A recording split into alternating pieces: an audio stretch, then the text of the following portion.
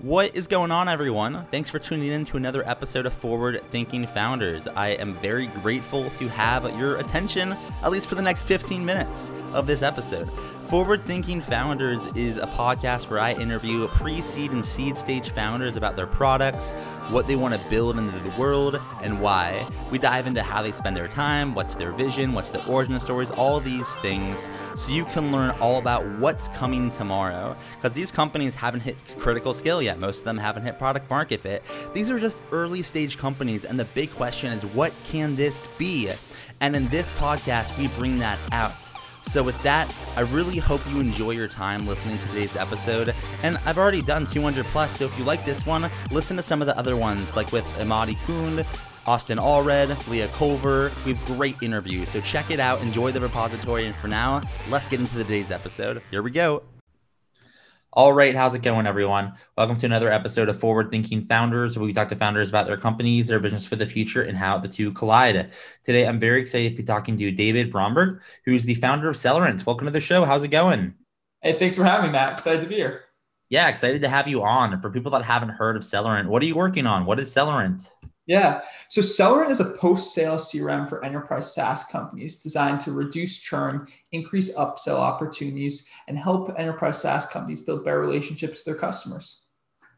So walk me through, if someone heard it for the first time on this podcast and wanted to check it out, become a customer, what could they expect? What can they do with Celerant? And what are some of the things that someone can kind of do when they dive into the product? Yeah. So one of the things that we do with the product is we create a single source of truth. So what that means is that we pipe in data from all your favorite SaaS tools, whether that's Zendesk, Salesforce, Marketo, to create a single view of this customer. With this view of the customer, we then run analytics to predict if they have an issue that might lead to churn, let's say a drop in daily active users, or they're slow to deploy your product.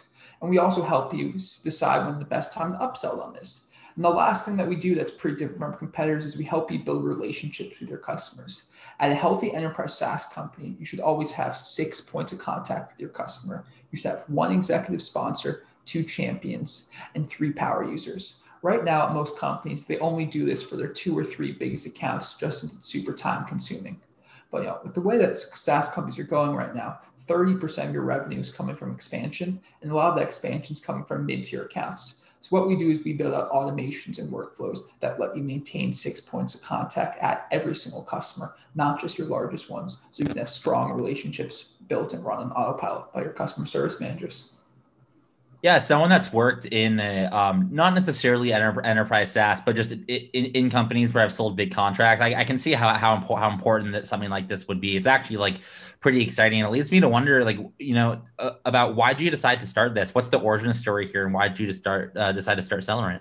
Yeah. So a couple of years ago, I was at a cybersecurity startup, and I was working in the data analytics division. And one of the things I had to do was compile a bunch of data and actually deploy and administer one of our competitors now, Gainsight, which is the leading customer success platform.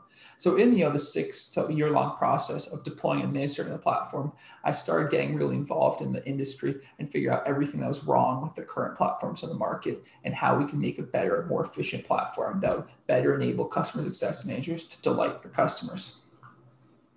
So, you founded this. You just mentioned that you got a couple of team members that are joining you, which is very exciting. But it makes me kind of wonder, this is I feel like when I think about this market, it's like a big, what's the whale or something? Where do you even start when you decided to found Celerant? What'd you even decide to work on first? Was it hiring a team? Was it finding a first customer? How'd you kind of take a stab at it when you first decided to start the company? Yeah. So, it's a really big market. And the target customer is essentially any enterprise SaaS company. So the first thing that we did is we focused on interviewing target customers. So to grow Open Water, prior to this, I started the newsletter, the Open Water Weekly, grew that to about 60,000 subscribers. So we're starting a new newsletter right now. I haven't come up with a name, but it's a series interviewing customer success and sales executives, so peers can learn from different strategies they use to grow SaaS businesses. So the first thing we did was interview 5 to 10 different executives, and those will hopefully be our first customers that we roll out to once our beta period's over. And the next thing after that was, I'm technical. I started building an MVP and then built a team to help me build it as well. And how'd you know when you decided to start this? How'd you know where to spend your resources? Or I guess in other words, you're technical, so you're able to build this out.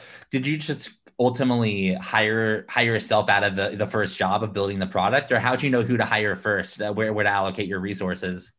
Yeah. So the first thing I did was I built an entire MVP on myself just before I left my previous job. And after that was built out, just very limited feature set, I then went about building the team and finding people that are also passionate about the mission too. Yeah, that's awesome. And then a couple more questions. As you work on this, what does your day-to-day look like? You're in the earliest stages of a startup. What are you spending your time on, and what's taking your energy right now? Yeah. So right now we're actually in the process of fundraising. So most of my time split between fundraising, hiring, and building right now. And as things go on, building will be less and less as more engineers join the team. Absolutely. And then as you started it, what would have been a couple of things that you've learned along the way, whether it's about forming a team, fundraising, building MVPs? What have you learned since you got started? Yeah.